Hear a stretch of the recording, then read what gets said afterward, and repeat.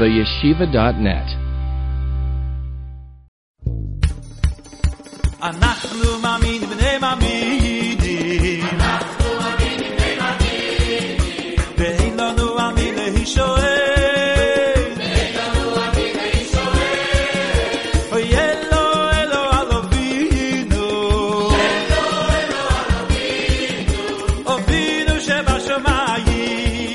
Tonight we want to address another fundamental and complex component of Emunah, Jewish faith, which in one word could be defined or summarized as in response to the question, who gave the rabbis all their power? Now, last week in Basics of Emunah 6, we discussed the fundamental idea of Yiddishkeit embracing the experience which we call Maimed Har Sinai, the moment that Hashem reveals himself to the entire nation, appoints Moshe as his prophet, and gives them the 10 commandments. To summarize last week's shir, the best is the words of the Rambam. If you'll open up your first source, Rambam Hilchos Yesodei HaTorah Perek Ches, the Rambam in his Mishnah Torah, the laws of the fundamentals of Torah, chapter 8, I quote, Moshe Rabbeinu, says the Rambam, Lo yeheminu bo Yisrael mipnei ha'osos she'asa. Jews did not believe Moshe because of the miracles he did. Shehamaymin al pi ha'osos yesh b'libo doifi. Anybody who believes in anybody or anything based on miracles, there is always doubt in his heart. She'efshe she'yasa ha'os b'lat v'kishuv. People can perform optical illusions. People can perform black magic, witchcraft, all types of tricks, and therefore there's always a question if it's true. To base your entire definition of truth on a miracle is shaky. Ubamehe minu boy. So why did they accept Moshe? Accept him as what? As God's prophet. B'maimed Har Sinai, one experience. Standing at Mount Sinai. She'einenu ro v'lo zar. Our own eyes observed it and no stranger. We didn't hear it from anybody else. We didn't hear a vision from somebody else. V'oznenu shamu v'lo yacher. Our own ears heard, not from somebody else. Ha'eish, ha'koilis, ha'lapidim, everything that was there, the words, the fire, the voice, the lightning. Moshe approaches the cloud. The voice speaks to him. We. Who's we? We is 3.5 million Jews, men, women, and children here. Moshe, leichem arlam kach v'kach. Moshe, go tell them so and so. This is what Moshe tells the Jews. Ponim beponim dibur Hashem imachem. God spoke to you face to face. V'nemar, he also says, Lo yasav v'seinu kares Hashem esabris hazois. This wasn't a covenant with your grandfathers. You were all there. It was face to face. I was not the one who was responsible for this religion.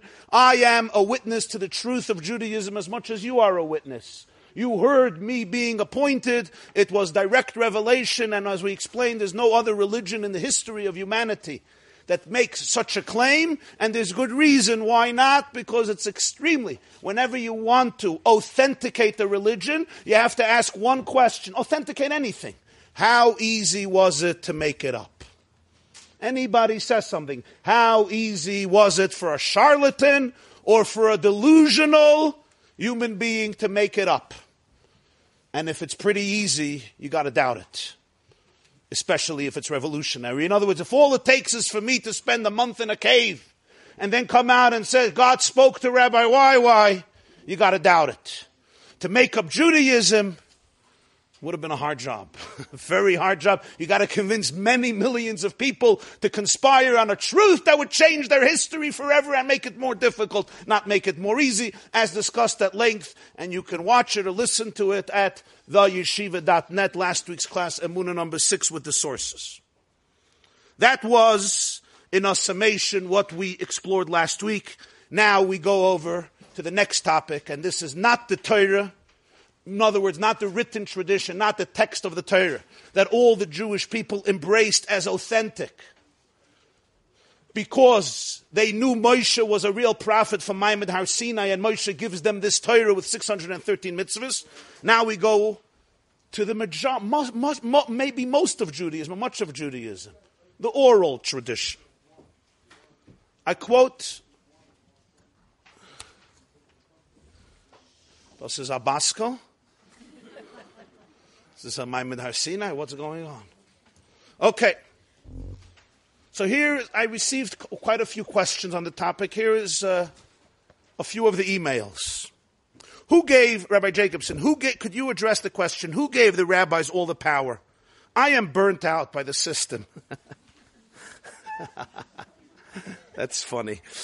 A rabbi gets into a mood and he says, this is the law and I have to listen to him. The Reform changed the law. The Orthodox didn't change the law. Be honest, Rabbi. It says anywhere in the Torah that you have to wear a kippah. It says that you have to wear a jacket by davening. It says that you're not allowed to drive on Shabbos. The Reform did what they felt was right to change Judaism with the ages. We do the same thing. Every year we add a new mitzvah or a new chumrah, a new stringency. Best proof. Look how many arguments there are among rabbis. How can they all be the word of God? They're always arguing with each other. To me it seems this is a joke. Okay. Interesting question. And similar questions from dear friends about this topic. Now, I turn to this person who questioned it, whether he's sitting here or watching it live somewhere in the globe. I don't know who it is. He signed his first name but not his last name. When there is pain involved, it's very hard to listen objectively. What I ask of you is to listen to tonight's lecture with an open mind. Doesn't mean you have to agree with everything. It just means listen to it. Listen to it without an agenda, without a bias. And maybe some things could make a little more sense. My mission here tonight is not to defend anybody, trust me, or to defend any particular person, or any particular organization, or any particular movement, or any particular group or sect. That's not my agenda. My agenda is, I believe that many of us are clueless as to the system of Judaism, how Judaism works from Sinai to cyberspace, from 3,300 years ago till this very night as we stand here. Even if there are questions, at least I think we can develop a little more understanding and a little more respect and realize, to say it in simple Yiddish, there's no hefkedus in the system of Judaism. The system of Judaism of Torah is extremely meticulous, extremely precise, extremely serious. And I would say I have a hard time finding the level of intellectual honesty and integrity anywhere in the world. Does this mean every person lives up to this intellectual honesty and integrity? One of the saddest things I always tell my students, and I always say it's sad, is you can't confuse Jews with Judaism. I wish you would be able to confuse Jews with Judaism. Unfortunately, you can't always. Some Jews you could confuse with Judaism. Some you cannot. We each have various drives, various conflicts, various agendas, but there is a very serious and respectable and logical system. Let me emphasize one more thing. It's one of the most beautiful things the Rambam writes in Hilchos Talmud Torah. He says in Judaism there have been 3 crowns. The crown of royalty, the crown of priesthood, and one more crown. The crown of royalty was given to a particular tribe, a particular family, the family of David, the dynasty of David HaMelech. The crown of priesthood, Keser Kohuna, was given to a particular family, the family and lineage of Aaron HaKohen. Till today, Kohanim Leviim, Shevet Levi, the tribe of Levi, particularly the family of Aaron, that's the family of Kohuna. Then he says there's a third crown. Third crown is Keser Torah, the crown of Torah, he says, it's Hefker. It's ownerless. There's no class system, there's no nepotism, there's no wealth. This is the ultimate democratizer. Did I just make up a word? Okay. This is the ultimate equalizer. The ultimate equalizer in Judaism. There's nobody above the law, and there's nobody you can say you're not entitled to know. It's one of the great ideas of Judaism. There's no secret that rabbis know, judges know, certain people know this is a secret. It's in the family. It's in the hierarchy. There's no hierarchy. Keser Torah is kol little information is open. Maimon Har Sinai didn't happen for a few families. It didn't happen in one neighborhood. If Maimon Har Sinai would have happened in Bnei Brak, so that says in Yalkut Shimoni, the reason it was given in a desert is because nobody owns the real estate there. If Matan Torah would have happened in Bnei Brak, the people in Bnei Brak would say, we have a monopoly on Torah. If it would have happened in Crown Heights, the people in Crown Heights would say that. If it would happen in Lakewood, the people in Lakewood would say it, and Muncie, Williamsburg, Borough Park, Meir Sha'arim, and so forth. Kal v'chomer, even now some of them say that the Torah was given here. Certainly if the Torah would have really been given there. It was in a desert. Everyone was there. Everybody was there. Children, women, men, senior citizens, minors. And everything is recorded. Why? It's open information. Study it. Analyze it. Dissect it. There's no secret conspiracy theories. We don't believe in conspiracy. We don't believe in conspiracy theories. I mean, we believe in conspiracy theories. But Torah didn't want to allow itself to be subjected to conspiracy theories. Now, I don't want to give cute answers like sometimes people like giving. I want to give serious and comprehensive answers, and for this it's important to give the full picture. Tonight's class is going to be based on many sources, primarily 3 works of the Rambam. And I always like to give context. When we talk about the Rambam is Rabbeinu Moshe ben Maimon. In English he's known as Maimonides. He was born in the year 1135. And he passed away in the year 1205. He lived for 70 years. He was born in Spain, in Cordovero, and he passed away in Egypt. Ad Chav Tevis, as you know, he's interred in the city of Tveria. The Rambam wrote a fabulous, fabulous introduction to Mishnayos. It's really an obligation for any serious student of Torah Sheba'al Peh to read the Rambam's introduction, because he gives the full picture. We start learning Mishnayos, Masechta Brachos, Me'emosai Koyer Neshma, where, what, when, how, what is this book, what is its genre, what is its mission statement, who wrote it, why did he write it, what is its structure, what is its message, what is its goal. The Rambam gives and writes a long, very long introduction to the Mishnah, excerpts of which I'm going to discuss tonight. The Rambam wrote another book, he wrote a commentary on Mishnayos, and this is his introduction. The Rambam wrote another book everybody knows called Mishnah Torah Yad HaChazaka, the first categorized halachic code of Judaism. One of the greatest works ever written in Yiddishkeit till today. It's one of the most frequent studies, works in halacha and Yiddishkeit called Yad HaChazaka, and he has an introduction there, a critical introduction. And the third is, in his book of Mishnah Torah, the Rambam has Hilchos Mamrim, which means the laws of those who betray the courts. And there too, the first 2 chapters, he explores this as length, as well as Hilchos Sanhedrin. The fundamental truth that we want to examine tonight is that it's impossible to understand Judaism in a serious way if we don't understand there's not one Torah, there's 2 Torahs. There's Torah Shebiksav and Torah Sheba'al Peh, the oral Torah and the written Torah. What is the written Torah? That's clear. Chamisha Chumsha Torah, which according to the Jewish Emunah were dictated to Moses by the creator of the world, word for word, and therefore it is the ultimate authoritative document for the Jew and for the world. This is the Jewish perspective. This is last week's class, Emunah number 6. What is Torah Sheba'al Peh? What is the oral tradition? Here is where much of the confusion sets in. What is this creature we call Torah Sheba'al Peh? There are 5 different aspects to Torah Sheba'al Peh. Not 1, but 5. Number 1, the oral explanation of the text. Number 2, oral traditions not found in the text. We call them halacha l'Moshe Misinai. These were both received from Moshe. Number 1, the oral commentary of the text. Number 1, oral laws that are not found in the text. Number 3, there's another element of Torah Sheba'al Peh. And this is not revealed, but it's not received, not revealed, but derived. Applying the text to new laws or new situations. That's number 3. Number 4, legislation of later generations. Number 5, minhagim, customs. So again, commentary of the text that's not written. It's commentary, oral commentary. Number 2, oral traditions not in the text. These are received by Moshe.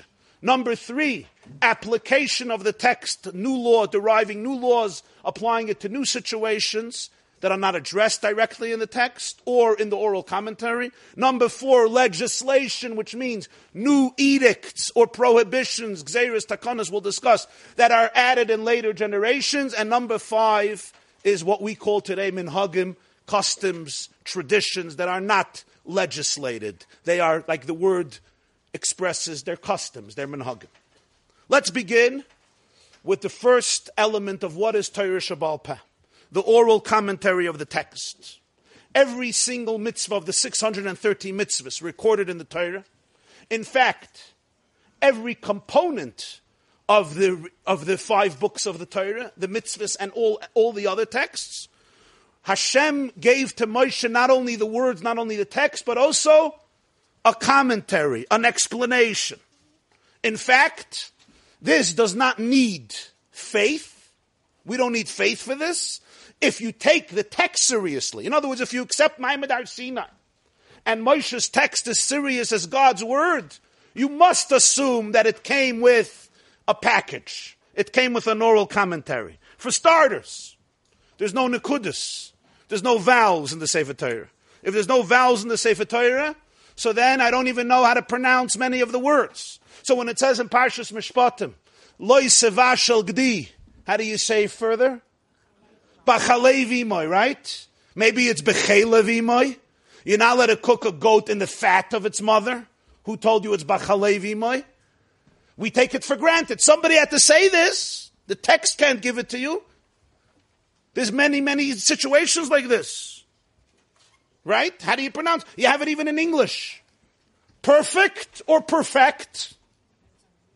Contest or contest? Right? Over there, at least, you have the context to tell you what it means. But in Torah, you don't have that. That's problem number 1. Problem number 2 is, you don't have psikim. You don't have any separations. You don't have a comma. You don't have a colon. You don't have a dash. And that can make a big difference. You know the old anecdote, right, in English.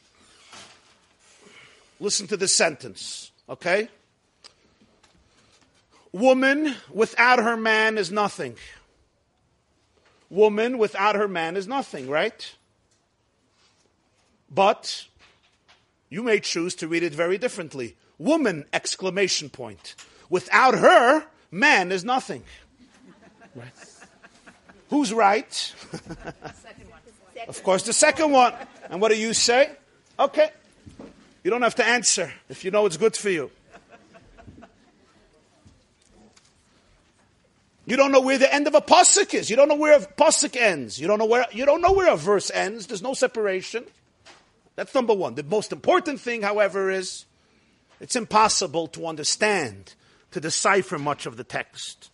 There's 630 mitzvahs. There's almost not a single mitzvah that you can figure out what to do and how to do it without an oral interpretation. For example, every Jew in the world knows, what do we do on Yom Kippur? What do we do on Yom Kippur? We fast. Where does it say in Chumash you should fast on Yom Kippur? Where does it say? V'inisem es nafshei seichem. What does v'inisem es nafshei seichem mean? You should afflict your soul. How do you know it means to fast? Maybe it means you should take a whip and whip yourself. Maybe it means you should go to the gym for a few hours. How do you know it means to fast? Maybe it means you should do push-ups. Maybe it means you should listen to the rabbi's sermon. That may be a bigger v'nisem es nafshei seichem. Right? So we all know it's a mitzvah to fast in Yom Kippur. It doesn't say. It says to afflict your soul. What's the mitzvah to do on Rosh Hashanah? What do we do on Rosh Hashanah? To blow the shofar. Where does that say? Where does that say? What does it say? It says to blow the shofar. It doesn't say anywhere. Look in the whole Chumash. It doesn't say once. What does it say about Rosh Hashanah? Yom Trua Yilachem. What does Trua mean? So look in the Aramaic translation. Yevava. You know what a Yevava means? A krech. It's a sigh. So I say Rosh Hashanah, we should get up and go, oi. Right, there's 3 women who meet in Palm Beach in Florida one afternoon, and one says oi, and the other one says oi vey, and the other one says oi vey is mir ribono shel olam, and the fourth one says we made up not to talk about the kids today. So Rosh Hashanah we should get up and go oi, oi, oi, oi. Well, we do that anyway. Not only Rosh Hashanah, every day. They say in a kosher restaurant, the waiter goes around and asks at every table, is anything all right? But we don't do that on Rosh Hashanah. We blow the shofar. Why? How do you know to blow? And how do you know a shofar, a ram's horn? Maybe a trumpet? Maybe a violin? A shofar? And which sounds? So I don't know what to do on Rosh Hashanah. Yom Teruah, thank you, God. I really appreciate it.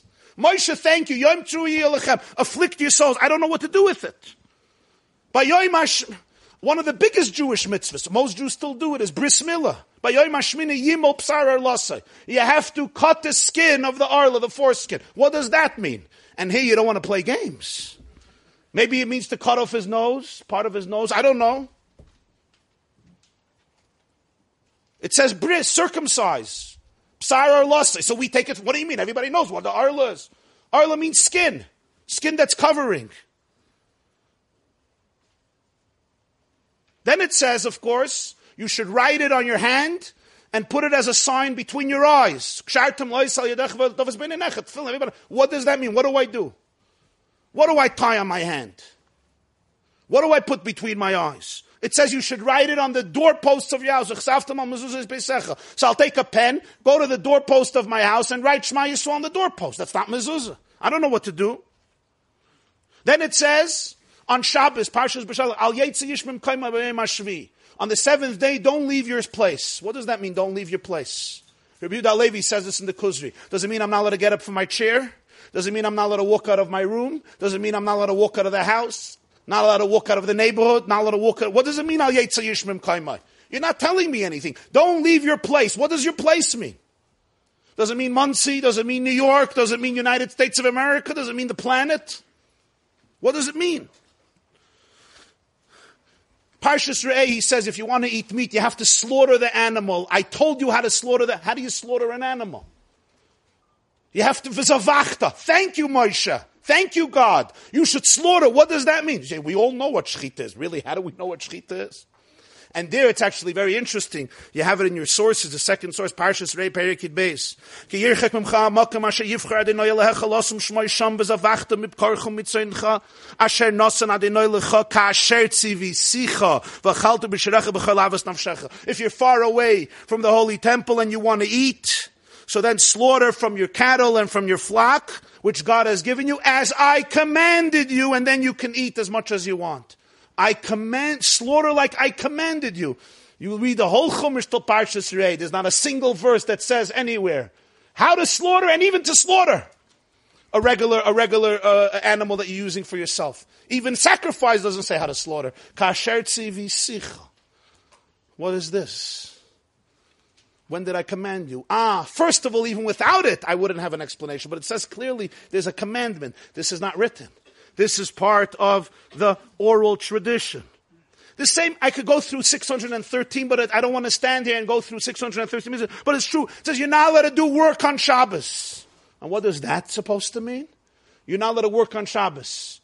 So I would say you're not allowed to schlep a couch from one side of the house to the other side of the house. It turns out it's not what God meant. You could schlep as many couches as you want. Maybe a good idea. So what does it mean, don't do work on Shabbos? I'm supposed to know 39 types of work. And then you tell me for 7 days I have to sit in a sukkah. What does that mean, sit in a sukkah? Can I sit on my porch? Can I put up a hut of plastic? Can I sit in the park? What does it mean, sit in a sukkah? How do you make a sukkah? Walls, no walls, a roof, no walls. Don't put on shatnez. Don't dress with shatnez. What is shatnez? I don't know. You need an oral commentary. It's impossible. If not, you're just making a mockery. God is coming. I'm giving you a Torah. I'm giving you a constitution. You give me a text. I know it's real, and I don't understand a single word. The best is it comes Sukkot, and you tell me you have to take on the first day pre-Eitz Hadar, a beautiful fruit. And what is that supposed to mean? A beautiful fruit. I'm supposed to guess that the beautiful fruit is the citron, not the lemon, not the watermelon, not the pumpkin, not the peach, not the kiwi, Not the papaya is also a nice fruit.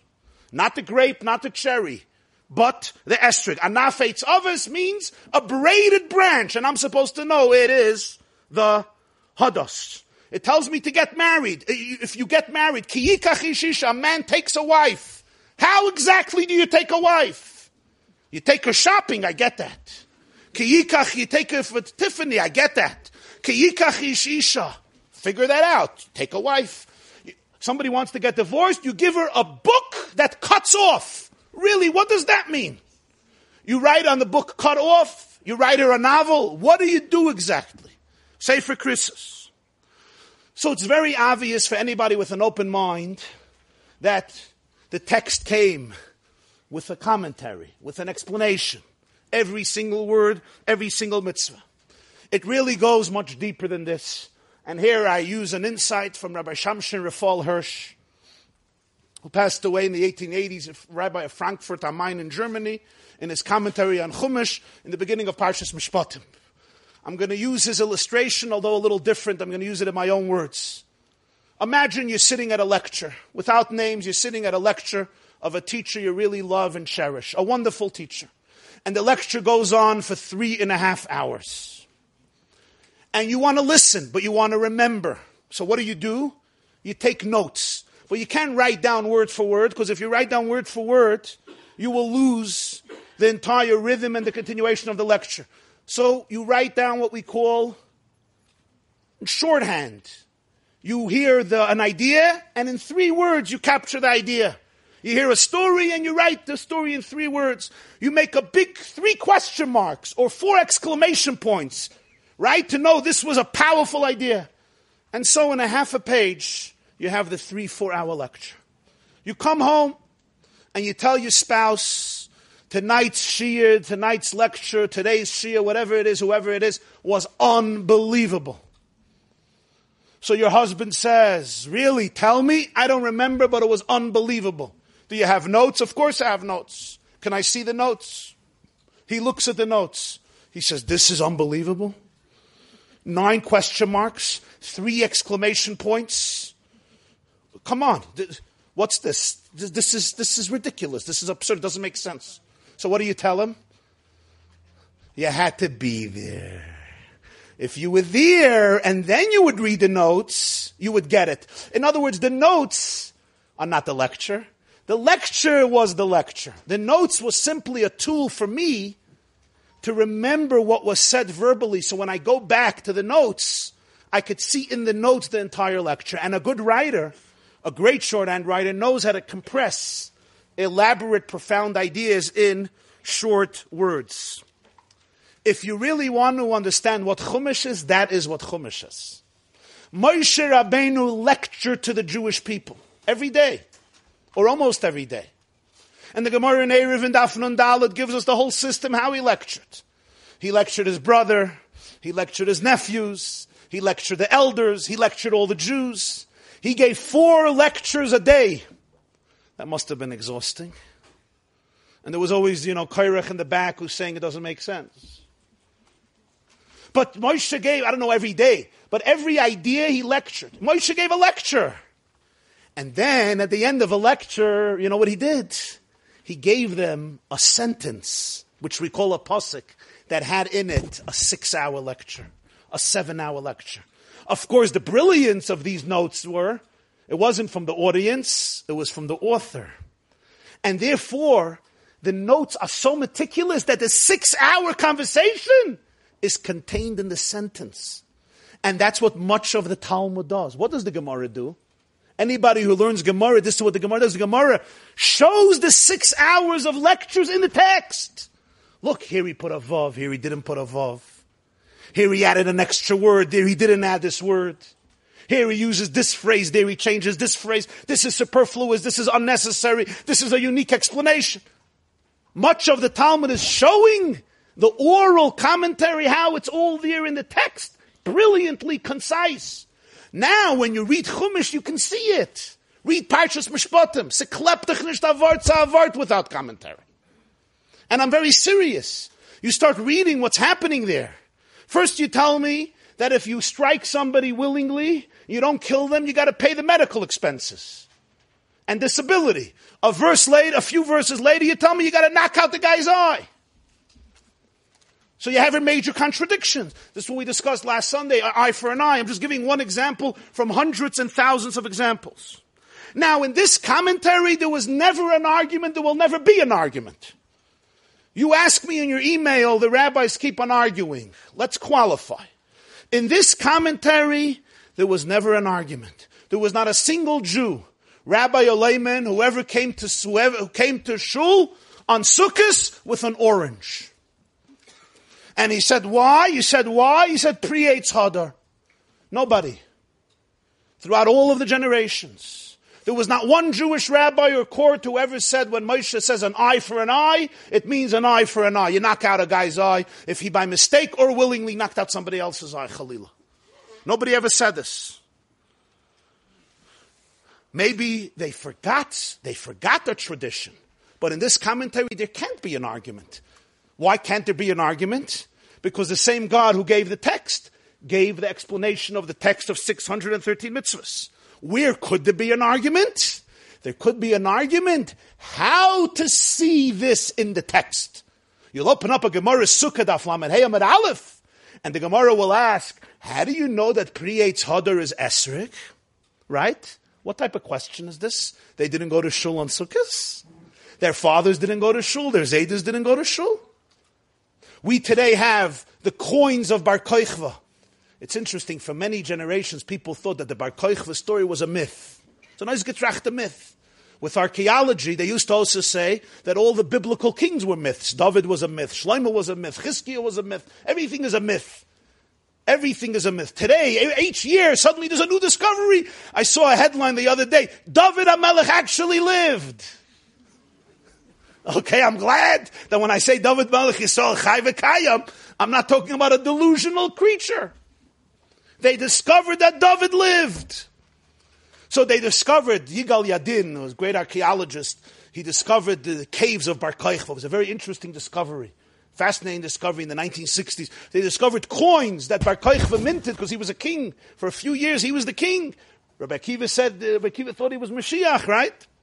Dain Malka Mashiach. Dorach Kochav Miyakov. So I saw one of the coins when I was at Eretz Yisrael. So you have there the image of the Daled Minim. And he writes a letter, he says, you're coming for Sukkot, bring my soldiers, a lulav and an esrog. There was no question. So what is the Gemara asking? So the Gemara gives four different opinions. How you know it's an esrog from the text. Pre-Eitz Hadar. One is pre-Eitz. Tam Eitza Yopir Shava. It's a tree that the bark and the fruit have an identical taste. Pre-Eitz Hadar, Hador Bi'ilonai Mishana L'Shana. It's a fruit that lives on the tree throughout all the seasons, unlike other fruits that become ripe and either they fall off, they fall off, they dry up. And there's other explanations there in the Gemara. Hidur B'Loshen Yavani. I'm just bringing up one. There's no argument what it means. There's an argument when Moshe used these words, Pre-Eitz Hadar. Where in this text do you have the esrog? There is an argument. In Perek HaChovel and Baba Kama Daf Pei Gimel, there's 9 views how to look at the words ayin tachas ayin, an eye for an eye, and see in those words, in those verses, the meaning that it's not the physical taking out of the person's eye, but it means a monetary compensation. Now you'll ask the obvious question. God was missing ink. Moshe was stingy. He couldn't write it. Enough with commentaries. Don't give me your shiurim. Write it down. You have a constitution. Tell me what you want. I have to now rely on an oral tradition. No, it didn't work that way. The text is here. The tradition was oral and Moshe taught it and passed it on. Why was it not written? Not only was it not written, sometimes it's almost like a complicated game. The text will be almost opposite of what you want. Usfartem lachem imacharas haShabbos. You start counting, put your cell phones on vibrate. You start counting the day after Shabbos. The tradition says Doesn't mean after, it's not Sunday, it means after Yom Tov, and there's a huge debate in Masechta Menachos between the Sadducees, who don't believe in this oral commentary, and the Chazal. They say you always start counting on Sunday, you start counting the Omer on Sunday. Lashes, 40 lashes in Parshas Kiseitze. Ayin tachas ayin, it's distorted. Not only does it not say, sometimes it's unclear. Sometimes it's almost contradictory. So it's extremely strange, why did this happen? It goes even more. It's even more dramatic. Some of you will be learning this in a few days. The Gemara says in Gittin, Daf Samach, and it's derived from Chumash, Dvarim shebal peh, iater rashoy lekosvay. The oral tradition was not allowed to be written. Moshe was not allowed to transcribe it. You couldn't teach it from text. It had to be transmitted orally from Moshe to his disciples and from his disciples to their disciples throughout the generations. Until one man made a revolution, we'll see. There's a few different reasons given for this. I'm going to go through some of them very briefly. Number one, it's impossible. It's impossible to write down all of the commentary and explanation. It simply becomes too elaborate and too long. So there's always going to be something that needs commentary. That still doesn't cut it. Number two, text is easier to distort. Commentary, you could be more specific and more clear. Besides that, there are people who can't always learn from text. There are people who need to listen. That's another factor. Another important factor. If everything was written down on the text, the Jewish people wouldn't feel the responsibility of Messiah.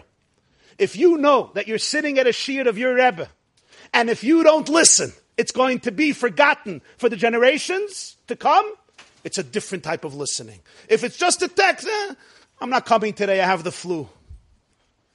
I'll read it, I'll catch up on it. There was an urgency in the transmission of Judaism, because if you missed the shiur, it was all over. There was a sensitivity, a sense of duty, a sense of responsibility. That was incredible.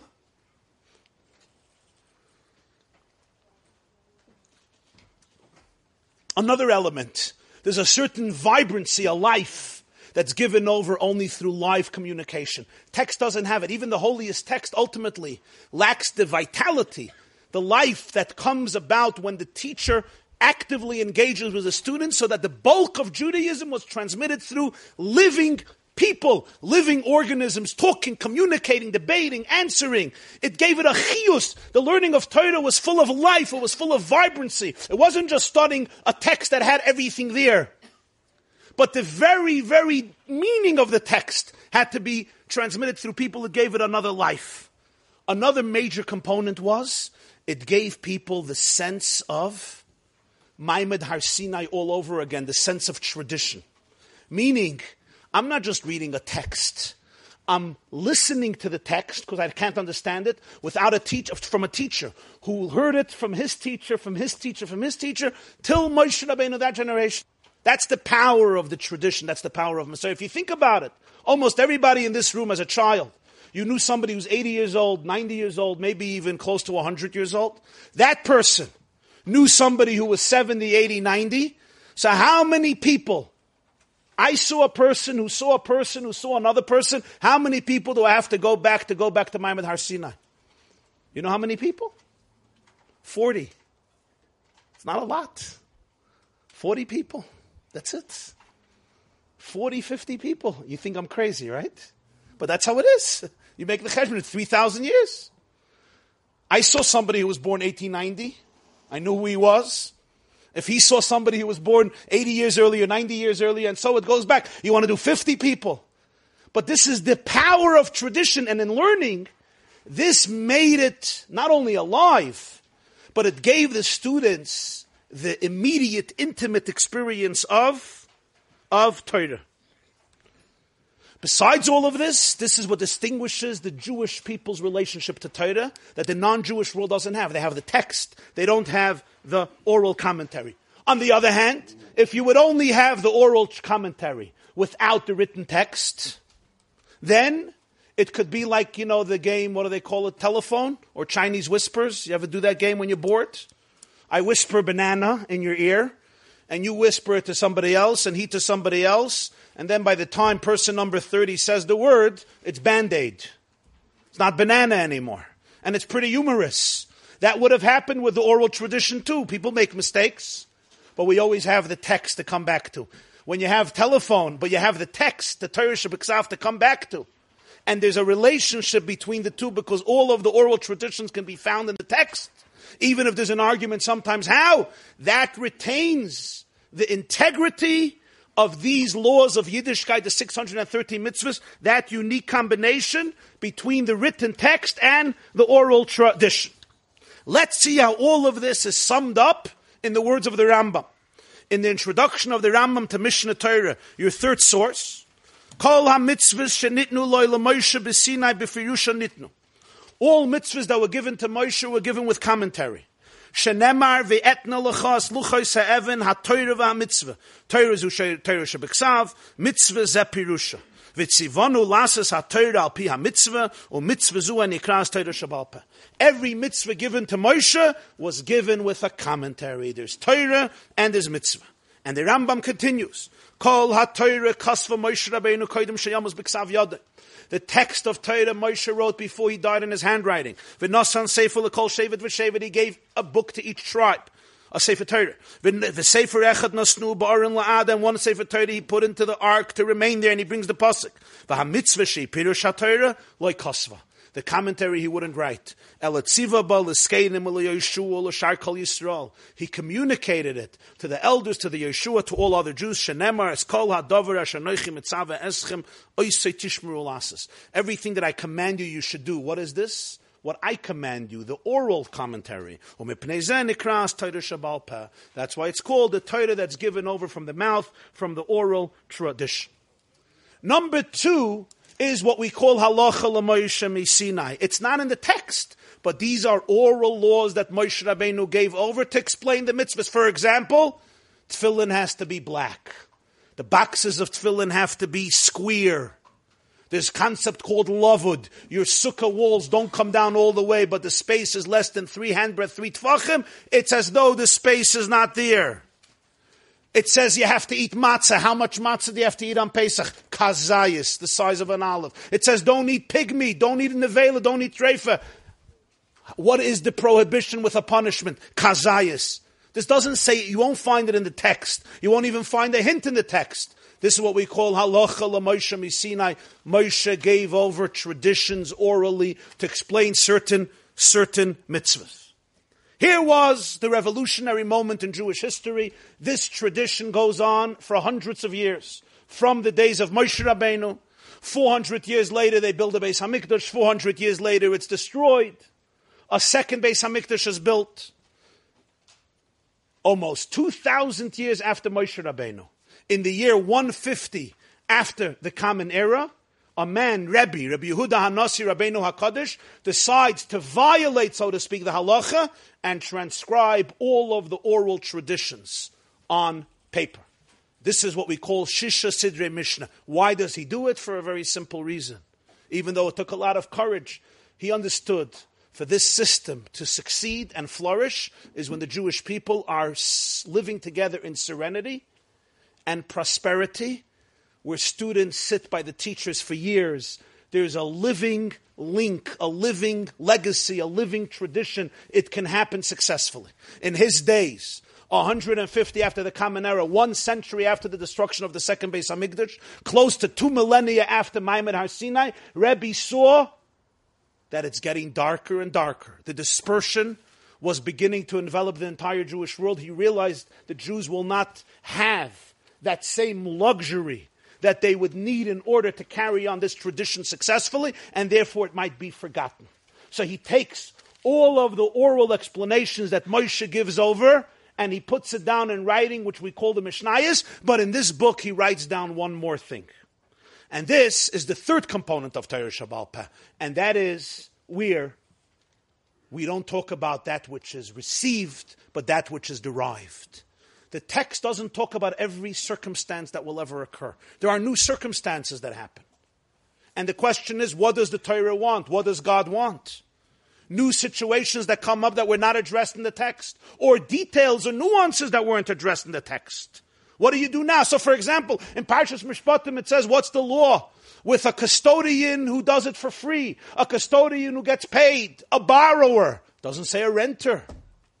What's the halacha by a renter? He doesn't say. What are they supposed to do now? What are they supposed to do? Moshe didn't say it orally, and it's not found in the text. We know what an esrog is, but what disqualifies an esrog? If there's a hole in the esrog, it perforates part of the esrog, not through and through. Is it kosher or not? Moshe told us that you're not allowed to carry on Shabbos from a public domain and a private domain. But what makes a private domain? 2 walls, 3 walls, 4 walls, 1 wall. What makes a private domain?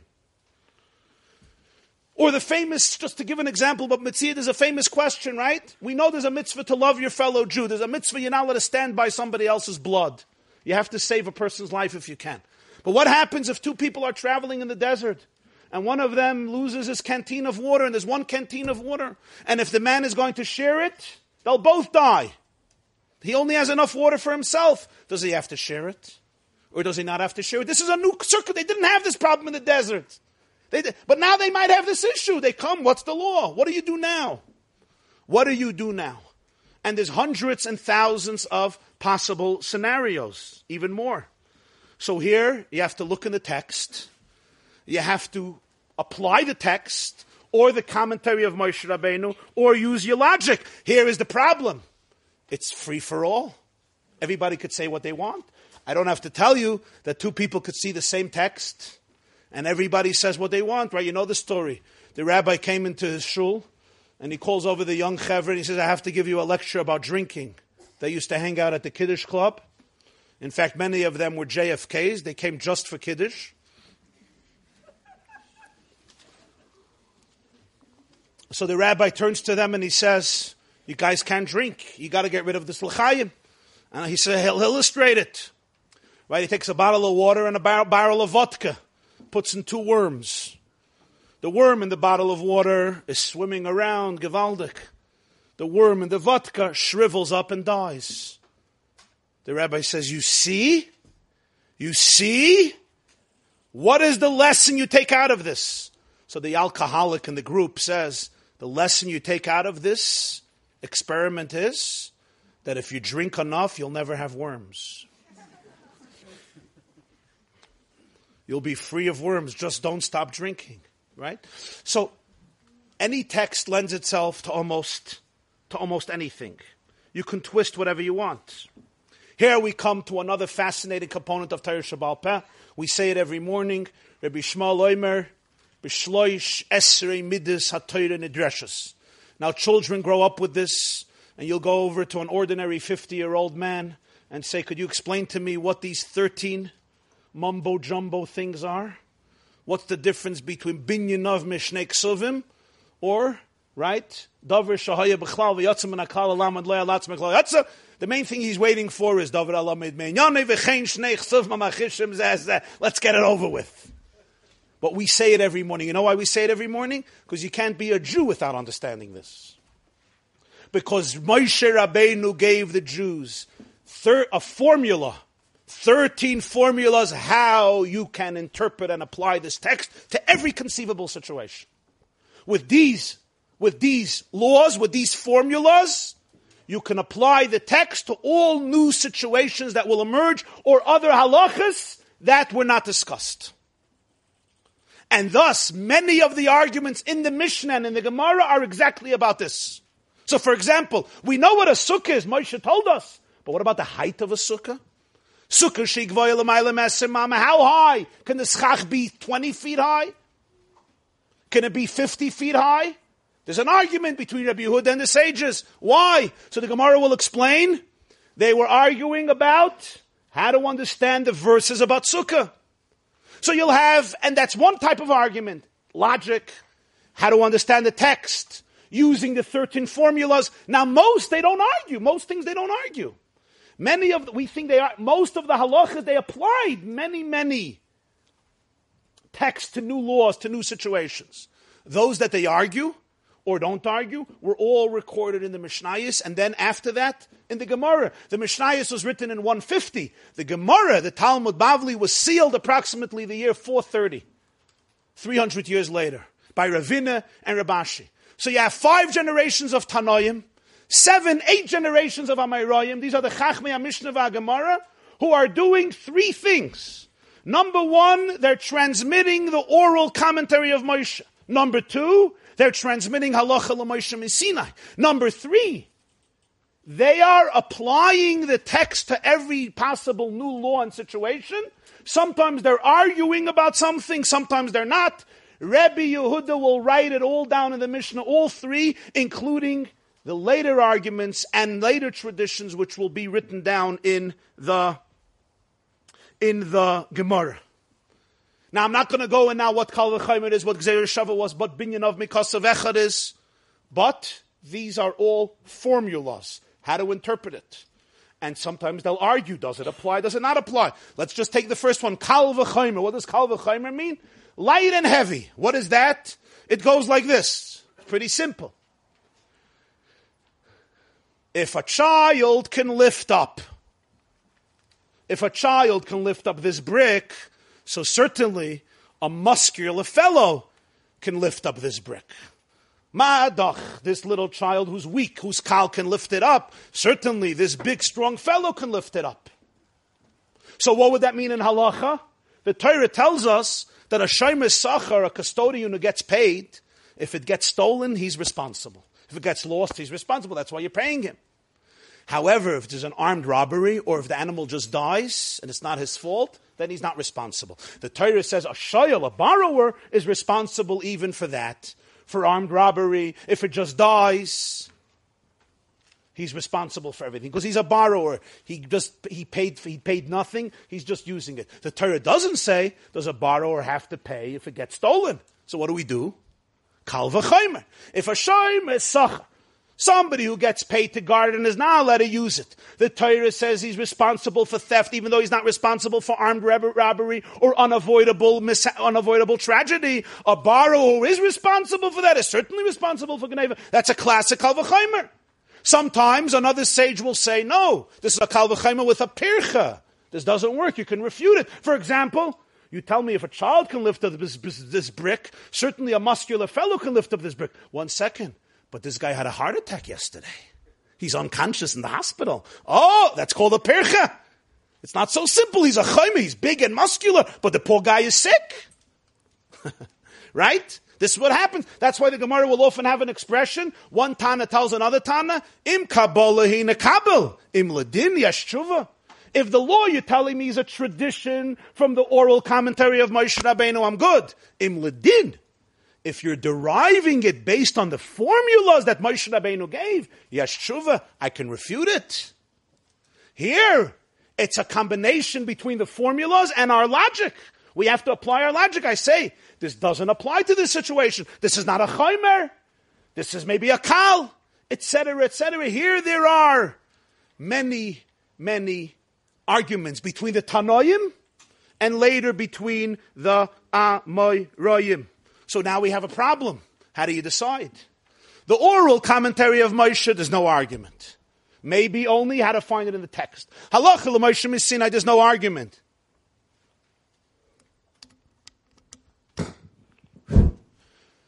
But when you have to apply the text to new laws or new circumstances, what do you do now? So you have huge arguments. So how do you find out the truth? Everybody says this is what God wants. So what happens now?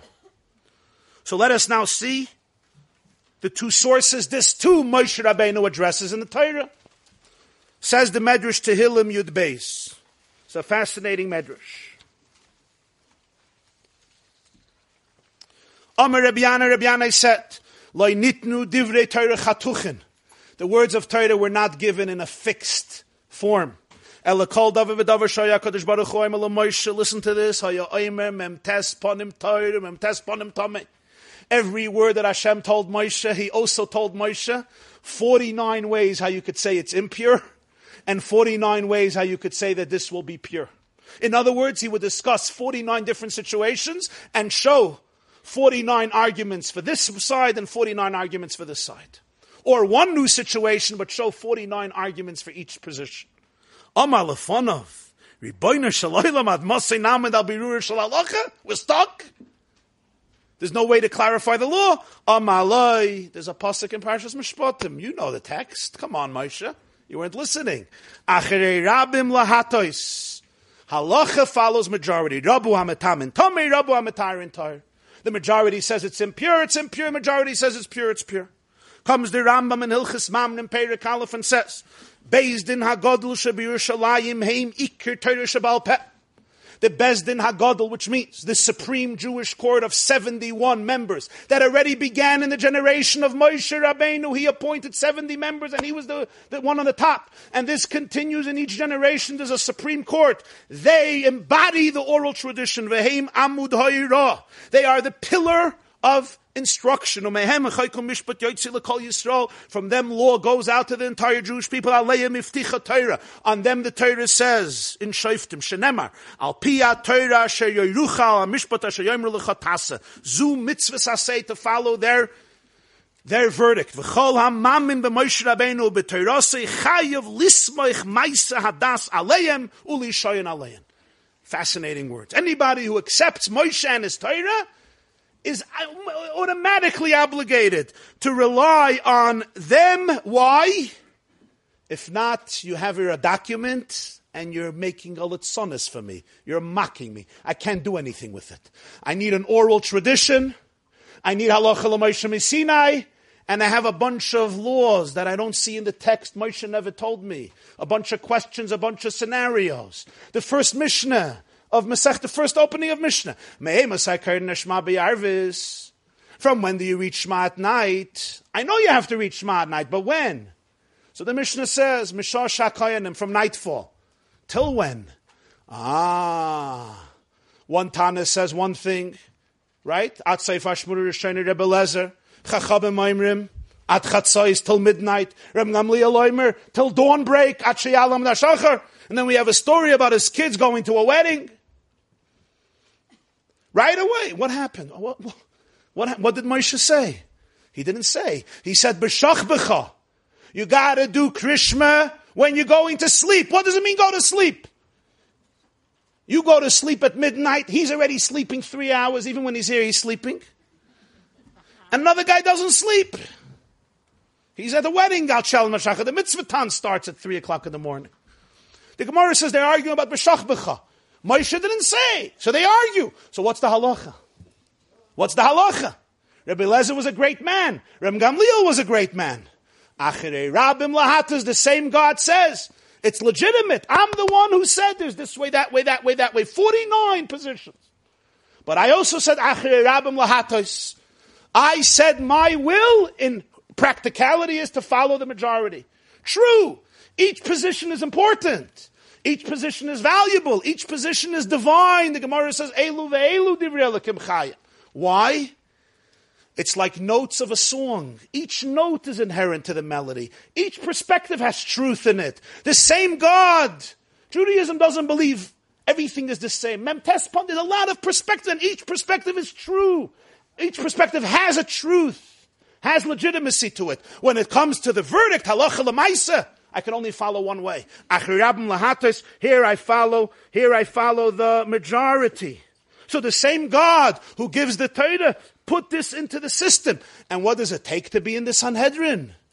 You can't just anybody becomes the one who transmits this.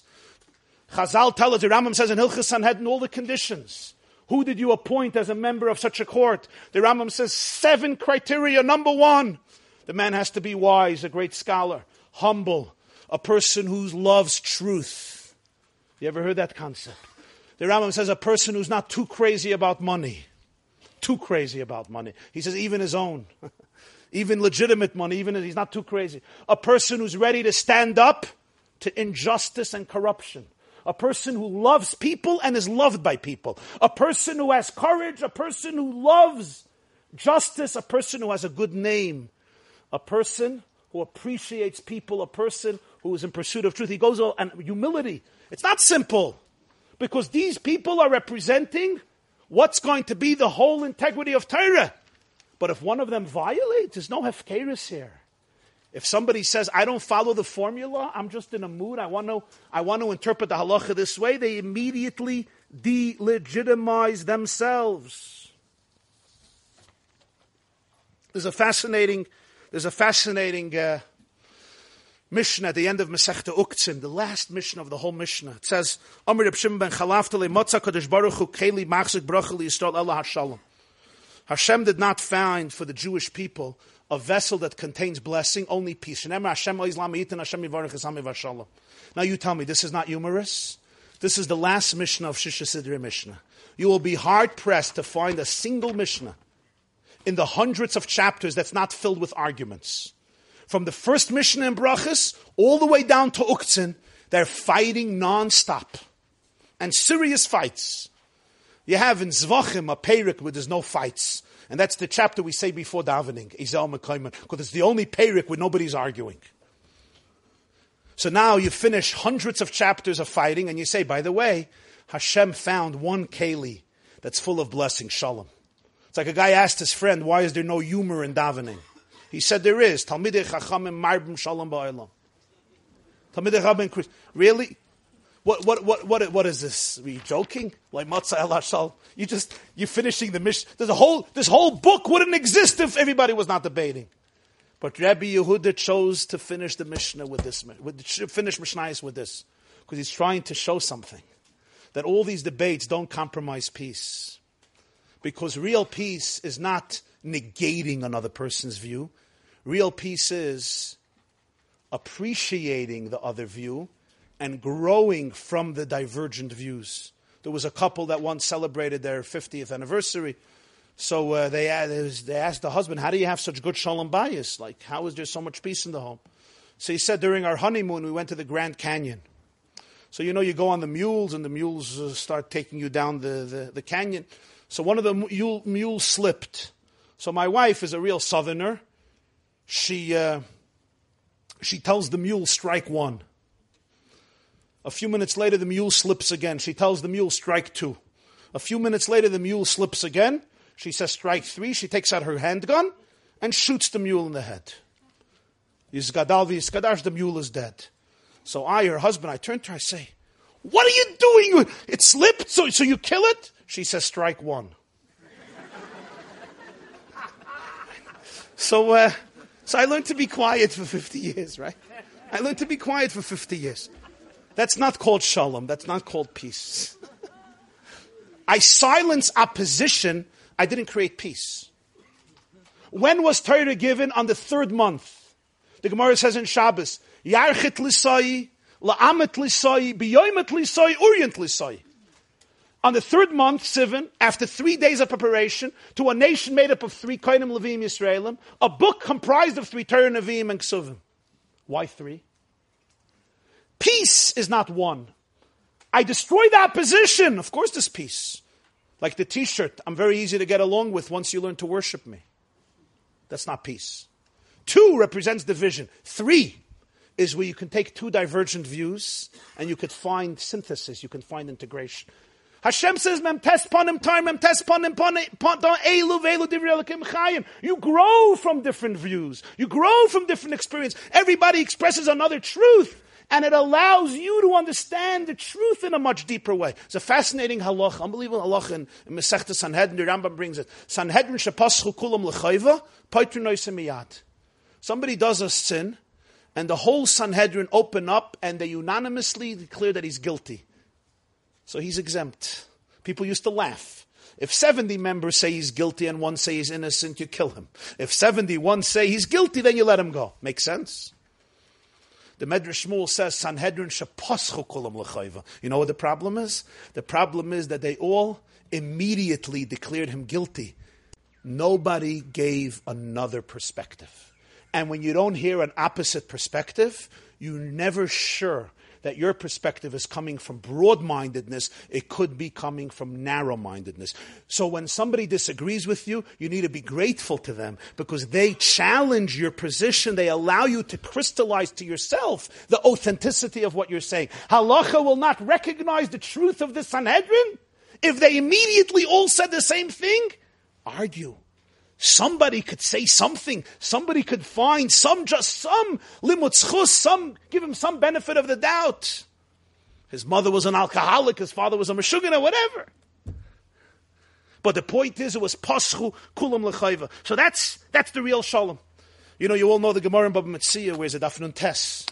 This is a classic situation, a classic story that exemplifies this. There's a story about an oven. It's called Tanur Shalachnoi. We all know a vessel could be Makabel Tumah. The problem here is it's not a regular oven.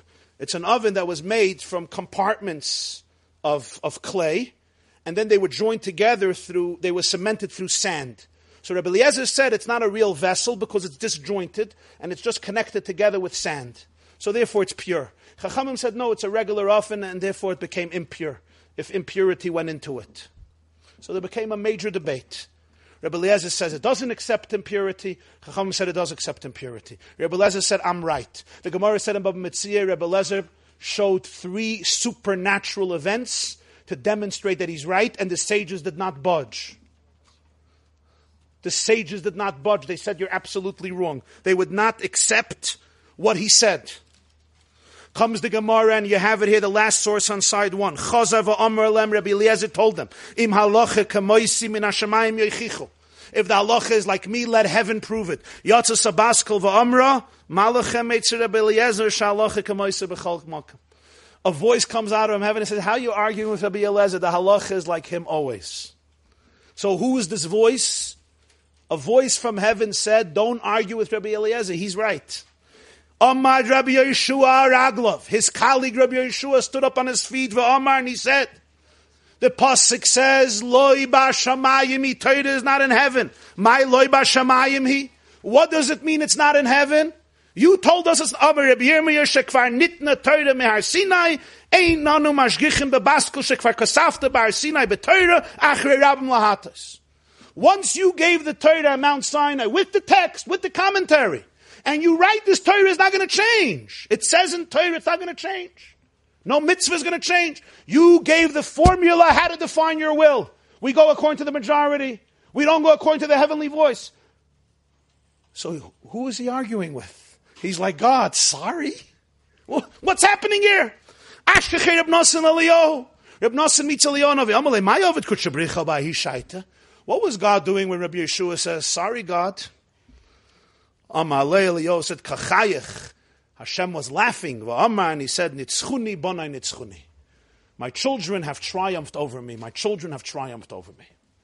Now, what a Gemara. What is this? What's going on here? Har Sinai remains the exclusive source of the truth of God's will in this world. Anything that's undermining Maimon Har Sinai, which means the prophecy of Moshe Rabbeinu, which means the text of Torah Shebeksav, Chamish Chum Shetorah, the Jew will not accept. Because Maimon Har Sinai is the moment of immediate revelation with God. You told us what you want, and you said, Haniglois lanu levanenu ad oilam lois soisif lois sigra. Don't add, don't subtract. It's one of the 13 principles of faith. The 9th one, HaTorah hazois loi tia muchlefes. Now you're telling me there's a heaven, there's a voice. Oh God! So now there's a new criteria for truth. Voices. We sorry. You should have said that. We don't accept this. But now I ask you a question. So why did God do this? Hashem makes a voice, and he says, Halach is like Rabbi Eliezer. And then you say, Ribbono Shel Olam, we can't listen. Why are you doing this? What is this, a joke? What's pshat? Why are you doing this? So the Ben Ish Chai, Rabbeinu Yosef Chaim, the Rav of Baghdad, passed away in 1900, says, you know why he did this? Because this essentially gave empowerment to the Jewish people forever. Hashem knew the Jews are about to withstand the worst pressures in history. Everybody is going to try to claim to them, we heard voices. God said this, God said that, God wants this, God wants this. Times have changed. So Hashem issued forth that voice so they could stand up and say, Torah loy b'shamayim.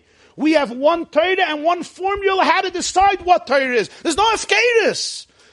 Not even godly, spiritual, mystical voices, even when they're true. This is what allowed the Jewish people, some Sefer says, this is the moment that allowed the Jewish people to hold on to Torah, and it should never, ever change. After so many thousands of years, so much suffering, so much pressure, so much persecution, so many different religions who made it their sole objective to entice the Jews and bring them in, how can they withstand it? Muhammad said he's from God, and Christianity, everybody said God, God. It's a new covenant. They didn't budge. And they died for it.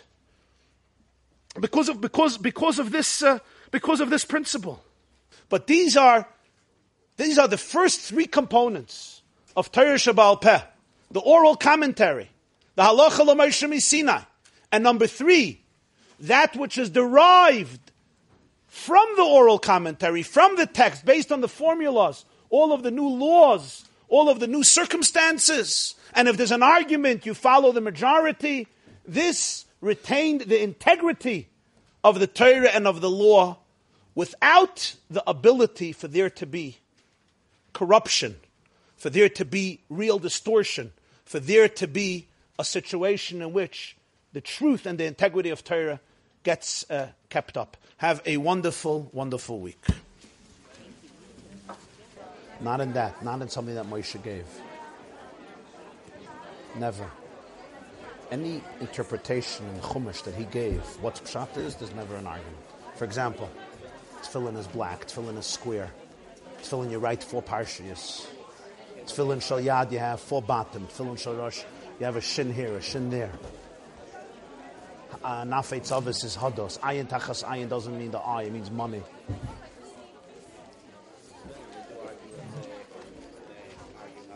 The order of the parshas, that, yeah. Rashi Rabbeinu Tam, yeah. That he didn't say. Yeah, anything that was not clarified, the mitzvah itself, what it means, the way he gave it over, there's never an argument. There could be different details. For example, what passes an esrog, how high a sukkah could be, right? They will not argue, for example, what type of schach, what a sukkah is not. That, yeah. It wasn't said. Huh? What's the call on that? 2 and 3. This is the call. Where do you cut it? 2 and 3. If they had a Messiah, there was no argument. If they didn't have a Messiah, they had a question. This he didn't say. No. If it's something he said, there's not shaykh an argument in it. Just like they won't argue, right? There's no such a thing. Yeah. That itself is the klal. Anything there's no argument, it's because it's clear. Huh? Moshe didn't say like this or this. That's a separate question. So that's broad. The answer with tefillin is that already in the Zman of Moshe there was an argument. Same thing by Shofar. Shvarim and Trua, you mean? Same thing. What did Moshe do? What did they do that this time? Some did like this, some did like this. In other words, there was no halacha. Esrog, yeah. That's why there was never a question there. Anafei Tzavis. Whatever there's no argument, that is the klal. That. Yeah. By Tkiyas Shofar, he didn't say what true is. How come Moshe didn't? He didn't have a Messiah in this. Yeah, Hashem didn't say. You could do this, you could do this. What? Which point? That what? This is how strong this truth is, that even when Moshe Rabbeinu said something, you would have thought that everybody would jump on. Right. Hashem didn't say it, forget about it. We have different monogamy. Yeah. Yeah.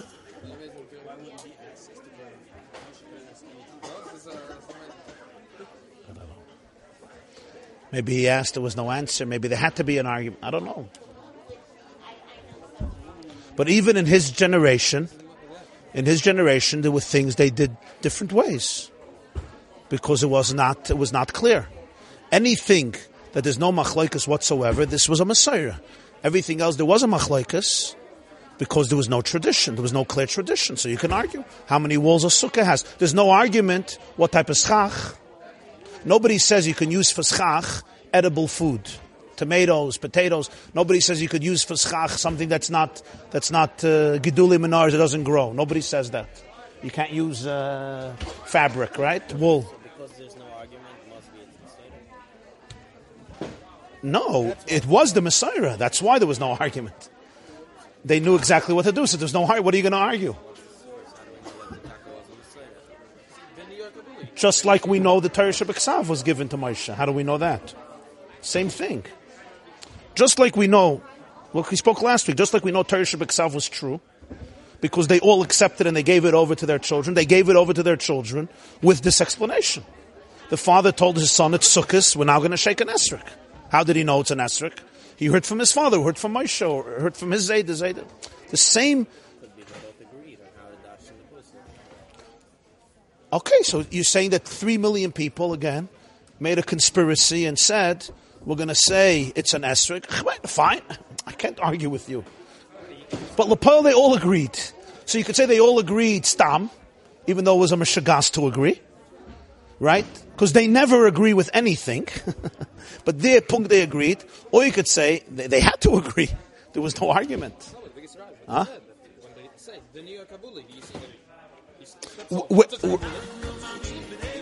Wherever they had a shayla, they had a shayla.